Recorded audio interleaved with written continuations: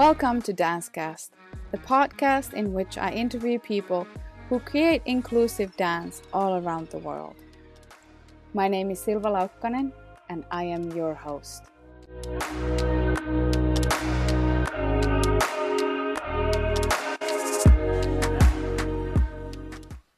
Welcome to Dancecast episode 58, and happy New Year 2022. I hope this year finds you with curiosity and joy. I had the privilege to work with Magda on the NDO Task Force for Dance and Disability for almost 2 years. And it has been lovely to learn more about her work and herself. And I recorded an episode with her about 6 months ago, but I feel like everything in this episode is so timeless. And it's lovely to hear more about Magda's story. Magda Kaczmarska is a dancer, researcher, and creative aging teaching artist based in New York City. Magda received her MFA in dance performance and choreography and her BS in biochemistry and molecular biophysics from the University of Arizona. Magda has dedicated her career to utilizing the vehicle of dance and movement to amplify and support creative community. Her multidisciplinary work leverages a dual background in neuropharmacology and dance to build bridges between seemingly disparate sectors. Through all her work, she seeks to foster safe, creative, and inclusive spaces for discovery, agency, and meaning. She believes all of us possesses the ability to harness our creative expression to support building meaningful communities around us. Devoted to building evidence base while expanding public and professional education in best practices in creative aging practice globally, Magda balances her work in intergenerational community-based teaching with engagement in advocacy in several sectors. As an Atlantic Fellow for Equity in Brain Health at the Global Brain Health Institute, Magda builds collaborations to design and expand access to creative aging programs that support brain health across the lifespan. I hope you enjoy this episode. Well, Magda, welcome to Dancecast. Thank you for having me, Silva. Oh my gosh, I don't even know where to start with you. There are so many questions that I want to know. It's funny because Magda and I have been working over a year together in this NDO, the National Dance Education Organization's Dance and Disability Task Force. But we have always worked like, you know, when you get together with people, you don't actually get to know them so well. What happened before you started working with them. So this is all about that. Well, I hope it doesn't disappoint. Oh, it won't. So just, you know, my first question is always like, how did you end up dancing? How did that become your lifelong journey? Oh, you know, that's a good question. And my path, I think, is a little, well, hindsight's always 2020, right? So everything, you know, the stories we tell ourselves make a lot more sense if we look at them backwards. But in the moment, it felt kind of like a roundabout way. I think I have to begin just a little bit even further. So I'm originally from Poland. I was born in Bydgoszcz, Poland, and lived there until I was 8 with my grandmother. This was still under communism, so I wasn't really exposed to dance at that point, although I did definitely do a lot of dancing in the living room. I can tell you that. And I came to the United States when I was 8. And my parents were scientists, or they were graduate students. So even though at 8 years old, I declared that I wanted to be a dancer, it really wasn't possible. And I didn't really get a chance to begin to dance until I was 13. And it actually started with community dance, with folk dance. I began to dance with Polish folk dancing. That was a big part of my connection to my community. A big um, part of that was this service to the community, of what it means, not only for the Polish community, but also for the community at large. That was, I think, when I also had my first exposure to working, or bringing the arts to older adults. Although in that, at that point, it was really more the kind of traditional way that we used to think about these things, you know, where you're going to see a performance. So we'd go and we'd perform for older adults in community centers. But that was my exposure at 13, so pretty late. And then I actually came to ballet much later, even, which is kind of crazy if you think about it. I think you think about this, you hear about this more with men than with women identified folks. But I started ballet at 18, which is pretty late. I was on point by like, why? Well, I love ballet. I think I always loved it. And I wanted to, I was attracted to the discipline of it. I was attracted to the difficulty of it. And for me, it was a really beautiful place to escape. I think I had a lot of challenges growing up, and it was a place that provided stability and fantasy and rigor, but also beauty. And I needed that. And I think because I came into dance so late, and because I had to work really hard at it, I've always had a very strong affinity for bringing and offering support to dance, kind of dismantling some of the stories that we tell ourselves that dance is not available to us as we get older, or depending on when we begin, or depending on what our background might be, or what our bodies are like, or what our minds may be like, or how we perceive them. That has really shaped my just that fundamental principle that dance is for everyone if you wish it to be. Yeah. And even if you don't know, having an opportunity to discover that, and then deciding for yourself at that point if it is for you. So that's kind of a little backstory. It goes on, but those would be the starts. Well, and we will hear about the second part as well. But I have a couple of questions. Where did you land after you came from Poland? Where did you move to? Oh yeah.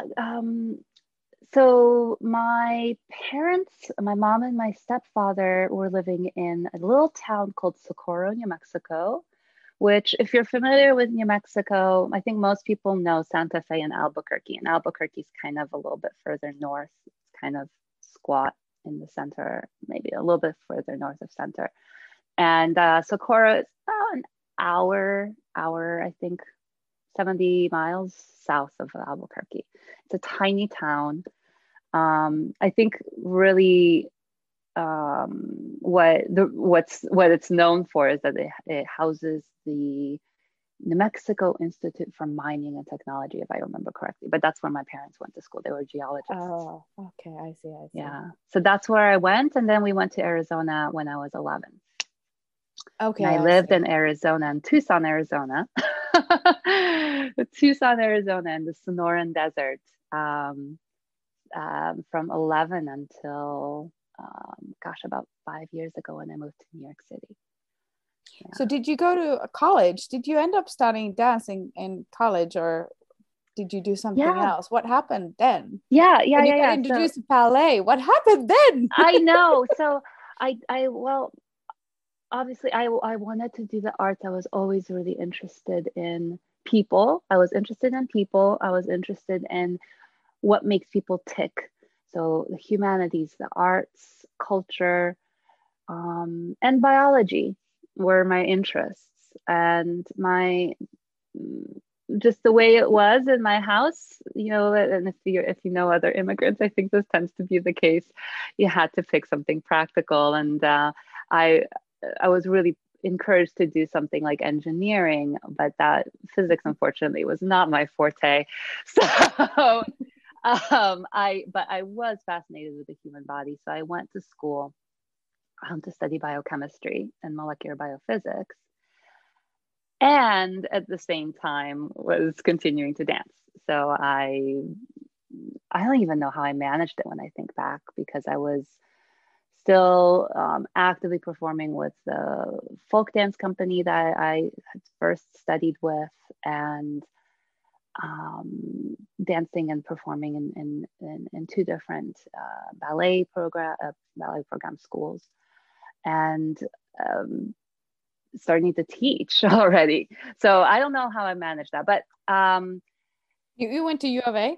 I went to the U of A, University of Arizona, and that's for my undergraduate. I also got my freshman year, I got a fellowship called the Undergraduate Biology Research Program Fellowship, which meant that I essentially was being supported as this future researcher, which is really funny because I kind of I took this whole route of work and research and biomedical or biological research. I studied biochemistry, and then I worked in neurology and then neuropharmacology. So like really hardcore research. And I was doing really well in that. I was pretty successful. I was had poster presentations. I had this fellowship. I had like 7 publications by the time I was in my 20s. But I couldn't push the button for the PhD. And I think really what finally clicked for me is that I spent a year working in a research lab that studied Parkinson's disease. And then Parkinson's disease I guess it could be classified as a form of dementia, but really, I think most important about it is that it does affect the parts of our brain that support movement. And so what happens is that people who have Parkinson's disease, one of the symptoms of that is that it affects their ability to control movement. And I was working in a research lab of an individual who's Dr. Scott Sherman, actually his name, I still remember, was an MD PhD, which means that he had a medical practice as well as a research lab. And I remember watching, that was my first introduction to seeing somebody who has Parkinson's before a surgery that they do to help balance out the 2 parts of the brain that support that fire dopamine, which helps with some of the motor control. And I saw the difference before and after. And I thought, maybe some people would be inspired to go into medicine. And I thought, I felt this profound empathy for this individual whose body is responding in this different way. And I thought, well, dance seems like a perfect thing for this, and so I started doing research, and I discovered that there's this program called Dance for PD, which was founded at Mark Morris Dance Group in Brooklyn, New York. And I applied for their program. I was super excited and was accepted and did their training, and then came back to Tucson and developed the program with my colleague Corinne Koo. It's called Dancing with Parkinson's. She and I had a company called Evolve Dance West. It was a company that she had started in New York, and she wanted to continue it in Arizona. And we used that as a platform, both to do performance work, but also to start doing this community-based practice. So that was really my introduction to working with older adults in the community. And I think that really, the distinction between doing this, I also at that time had developed a really successful adult ballet program for really anybody who wanted to start learning ballet. And I had people in this space from all ages, a very intergenerational group, people from, in their 80s and in their teens.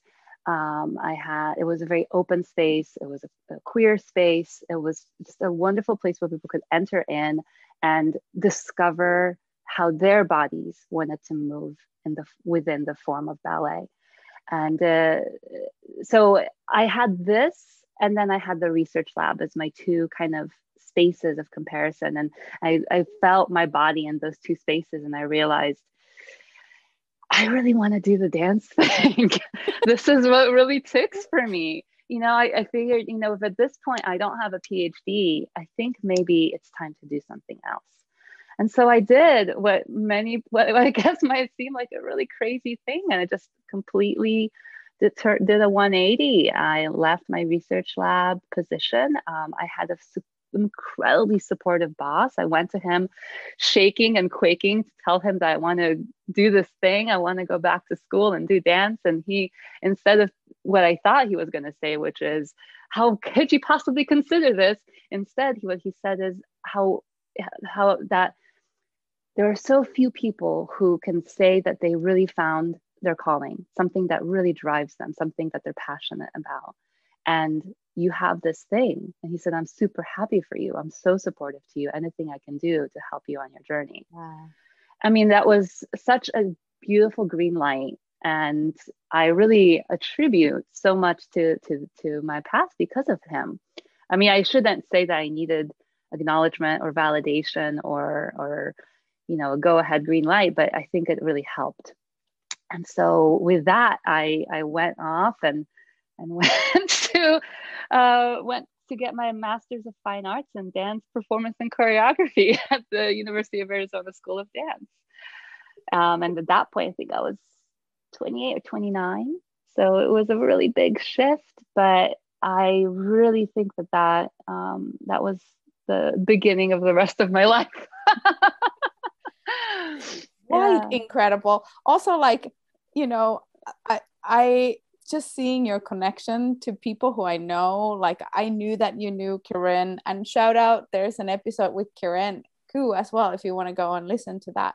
But I didn't realize that you guys were so like working together so tightly for quite a long time.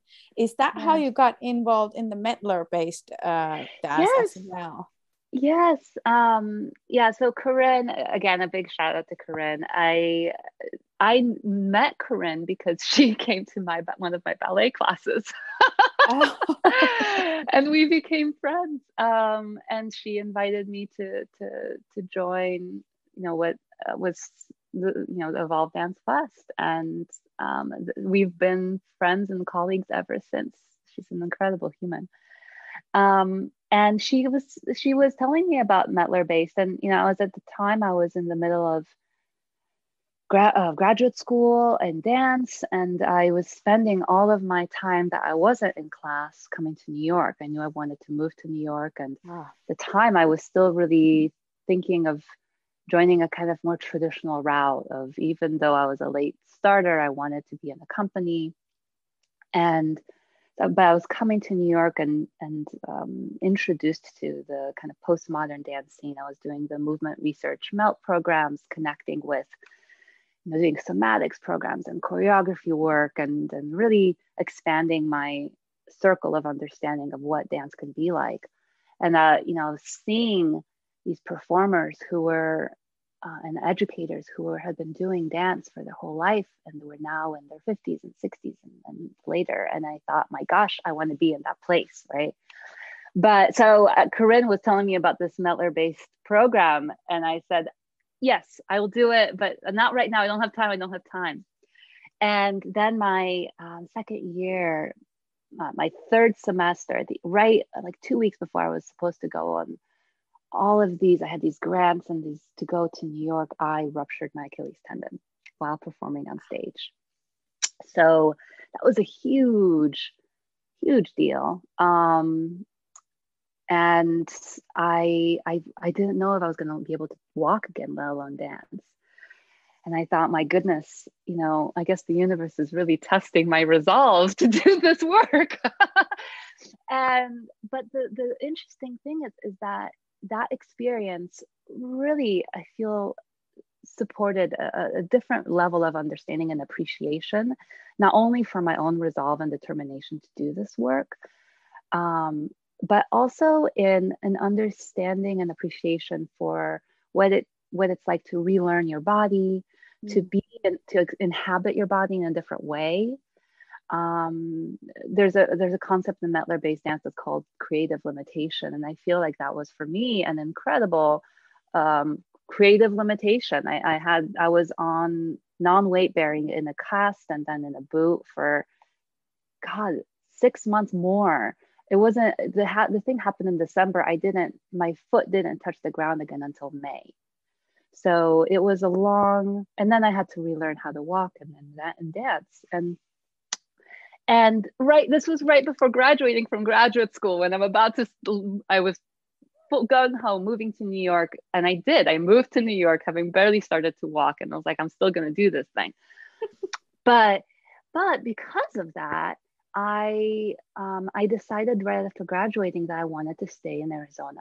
I still had the health insurance from being a student. I was still doing my athletic training and of my physical therapy, and I wanted to stick with my trainer so I could really finish my recovery.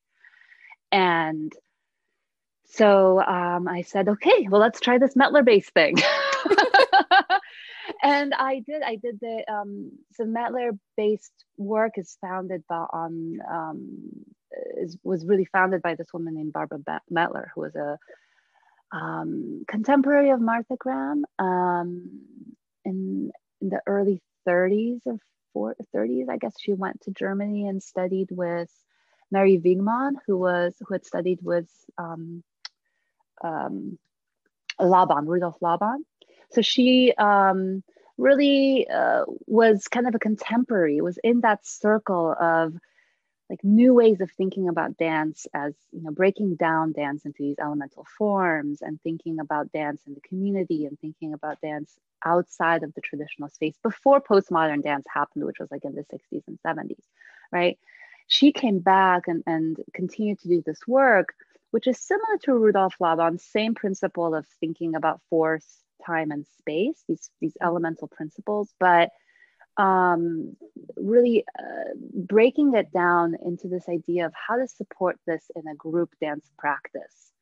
Really thinking about the individual body, individual component body parts, and then the individual human, and how the individual can understand and explore this in their body, and then expand their kinesphere, expand their understanding of that with one other body, with two other bodies, and kind of always be in this flux of self and other, self and group, and thinking about how to engage and then support the group. So the foundation, I think, of that work, what really draws to me is this learning this flexibility of how to be in a group body, how to take the practice of being in a supportive role or a witnessing role where you're really empowering and championing another person's exploration and expression, and then relaxing into being supported by others so that you can explore your own expression. And that flexing that muscle, which I don't think many practices allow us to experience. So Corinne and my mentors in that Mettler-based practice, Marianne Bram and Griff Goering, really opened my eyes to that. And that has been a pivotal part of my practice since then. I've had other wonderful mentors who've shaped the work that I do, but I find that I come back to that. And especially now that I'm working with older adults who are living with dementia or are living with this experience of their minds and bodies, I'm finding that practice really serves me, because it's really for the first time, and I've all the practices I've had, it's challenging me and inviting to me to be in an actual group body dance, in an actual group dance with these individuals in real time, in creative dance settings. So. Wow, that's super fascinating, Magda. I'm speechless. I'm wordless. I don't have any words. Is wordless even an expression? It is now. Of course, it is now. We can make it. We can make it. I mean, Mettler-based dance allows us to make up new words, so why not? Why not? Why not? Wow, that is incredible. So when you arrived in New York, you were still thinking of going more of the traditional route of being in a traditional dance company. Why do I use the word tradition? I know, right? Why do we use that weird word? Because it kind of has nothing to do with tradition. Like when I think about your folk dancing, like that's a tradition, right? That's a tradition. This isn't. So let's try again. So when you arrived to New York, you were still thinking of going to work for a possibly contemporary dance company as a dancer. But something then happened again, because now you are fully immersed in the aging work, dance and Yeah. aging. Yeah. So I think I did, and I have actually had a wonderful opportunity to kind of expand my practice. I think what shifted, I mean, obviously the injury, my injury really Mhm. shifted things. I realized that, well, there's fear, I think, that happens that sets in after you have an injury, but then there's also the appreciation and the cost, both time and the actual financial cost that went into rehabilitating my body. And I realized actually that I didn't, that my body was really valuable. I didn't particularly want to put it in the hands of somebody else, necessarily, who I wasn't necessarily sure that they would respect it. And that's not to say that dance companies don't respect the bodies of dancers, but I think that there's a shift, that we're shifting in this idea that Mm. dancers' bodies are disposable. I think there's a lot of great change that's been happening, I think, even in my lifetime, of the recognition that dancers' bodies are athletes' bodies and that they deserve respect, and that we want to, they're not disposable. But I think I realized that if I have this opportunity to relearn my body, I would much rather relearn it in a way where I have agency over what happens with it. So I really shifted a lot more to developing my own work or working in collaboration with other Wow. artists. And I had some wonderful projects that I had a chance to do, but we can talk about them another time.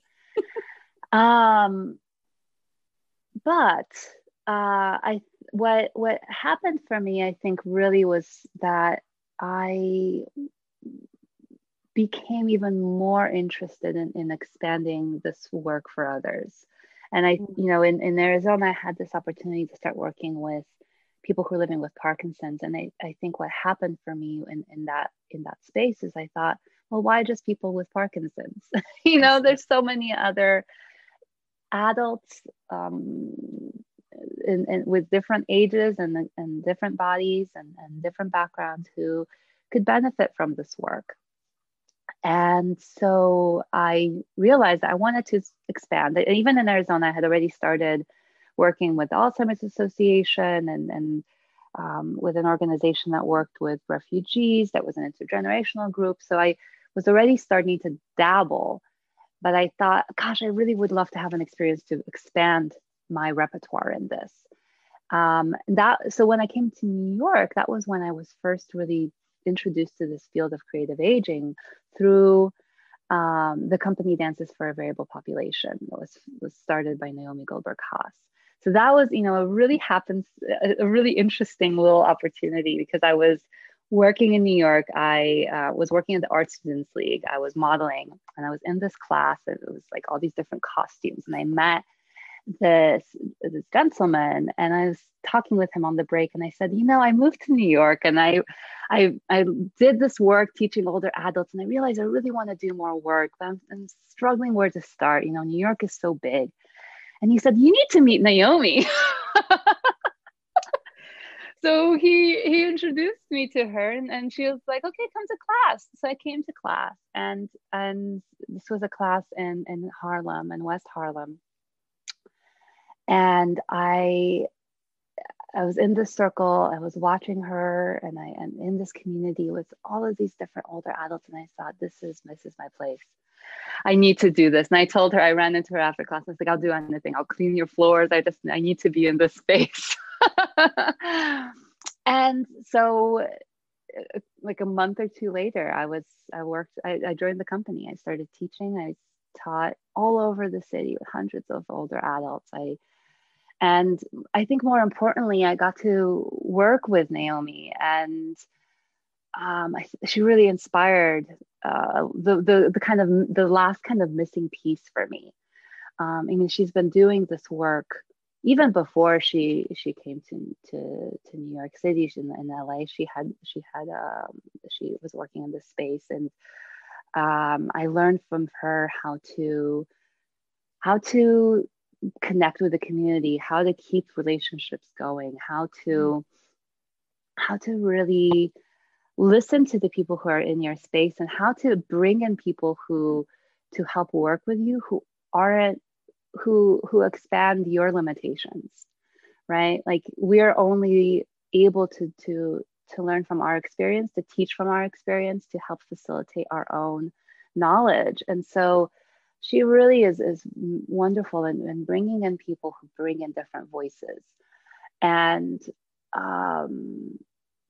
yeah, and I was really excited and had the opportunity to help her vision, because I have this background in research. I really believe in this academic, both academic and also public forum, that we really need to have a discourse around creative aging, around this practice. Really, in order to help transform narratives, we have to change the stories. And how do we engage in stories? We have to engage with people. So really, over the course of 3 or so years that we worked together, I think we presented at like 11 or so different talks, in academic spaces and public spaces, with on the Manhattan Borough President, at Fordham, at the Columbia Teachers College, at NDO, National Dance Education Organization. And that really, for me, cemented this desire to see this practice grow. I want to see her work grow, but I also want I want more. I want the whole world to have access to this. I think there's a transformative, creative aging is really kind of revolutionary. It was really founded around the idea of aging, right? So the way that we have traditionally, quote unquote, thought about aging, that this idea that, we turn 65 and suddenly like we turn into a pumpkin or something, I don't know.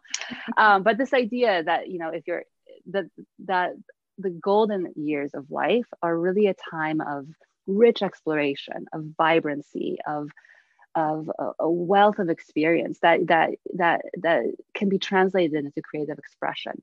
And that it's not just, if you remember, I was talking about my first exposure to working with older adults as a performance, right?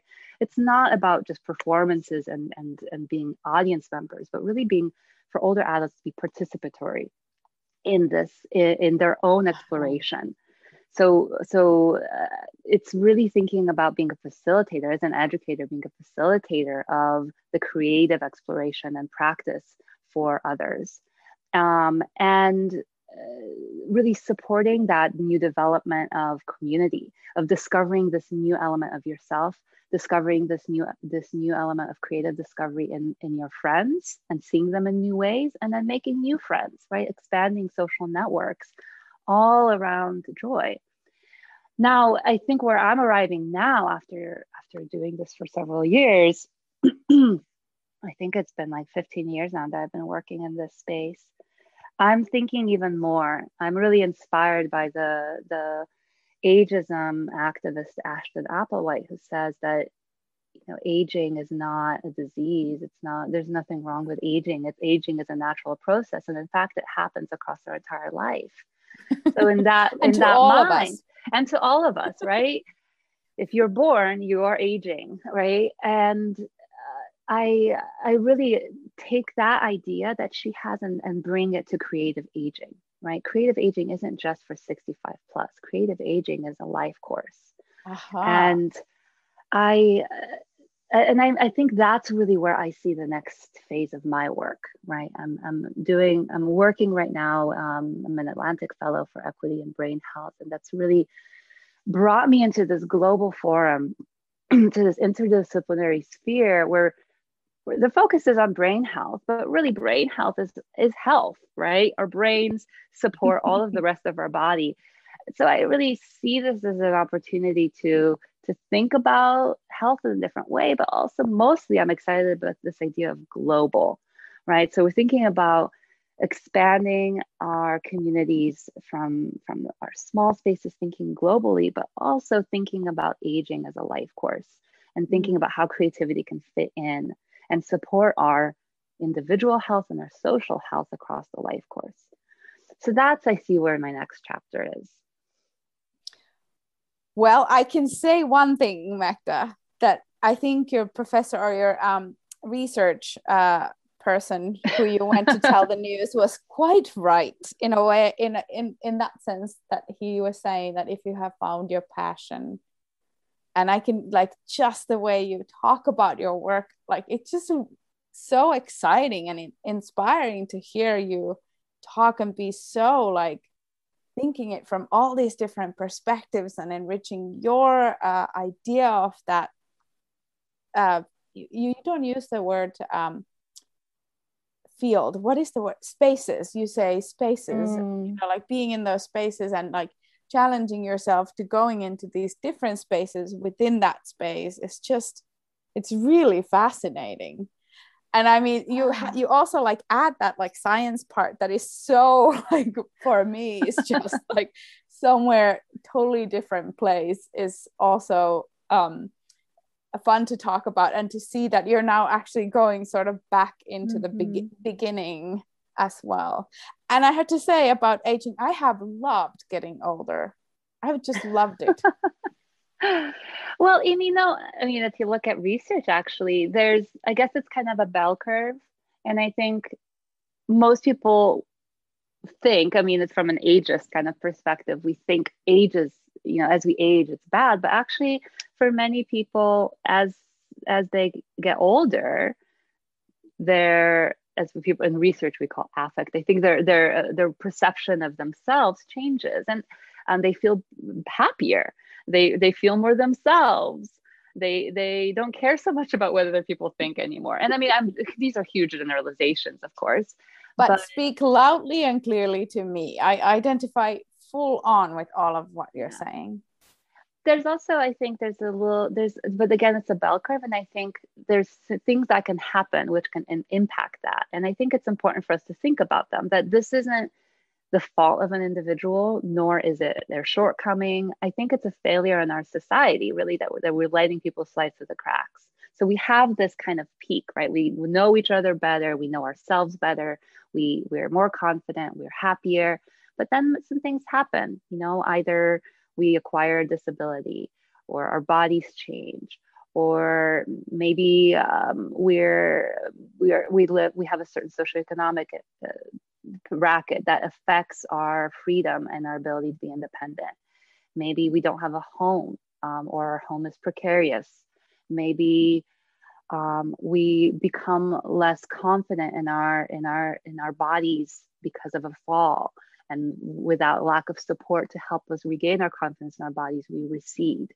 That means that maybe our closest friends pass away, and we don't have this concept that community can be continued to be built, or we don't have infrastructures that support that community, right? So then isolation and loneliness can happen, and we know that affects our health very negatively, right? Or maybe our engagement in our minds and our brains changes, and the umbrella of dementia may happen, or some cognitive changes may happen. And so our perceptions and interactions to others might change, and others don't know how to respond to that. So again, we recede. So all of these things that we see as these pitfalls of aging are, in my opinion, shortcomings of our society. We're letting people down. We're not creating opportunities for community. We're not engaging creatively in how we connect with one another, and then thinking how we communicate, and how we use language, both our bodies and our verbal language. We don't encourage spaces or connecting and reaching out to individuals in their homes. We expect them to come to us, and we don't necessarily always think about what would be the most efficient and effective way to bring people into those spaces, or even to help them know that these spaces exist. Mm-hmm. So I think that there's a lot of people who are doing great work in this, and I'm excited to see that this is growing. And I don't think it just applies to aging. I think that there are many people. This expands to many people. But I think there's a lot of opportunities there. I want to see them as opportunities. They're shortcomings, but they're opportunities for us to transform our narratives, our stories, the stories that we tell ourselves about how we can inhabit spaces together, how we are interconnected with one another. And how creatively, that I think that creative component is key. How can we try on different ways of being? How can we try on different ways of listening and interacting with one another? How can we build new stories together? And how can we do that in a way that honors our bodies? Right. So that's really what excites me about the work that I do, because there's these, yeah, it's creative aging. Yeah, it's dance. Like, yes, this is a core of what I do. That's the practice. That's kind of the vehicle. But the implications of it, I think, for care, for how we define care, how we define health, how we think that our day-to-day social interactions impact health, all of those are the things that fall out of that trickle out of that, if we allow them to. And there's a huge potential there.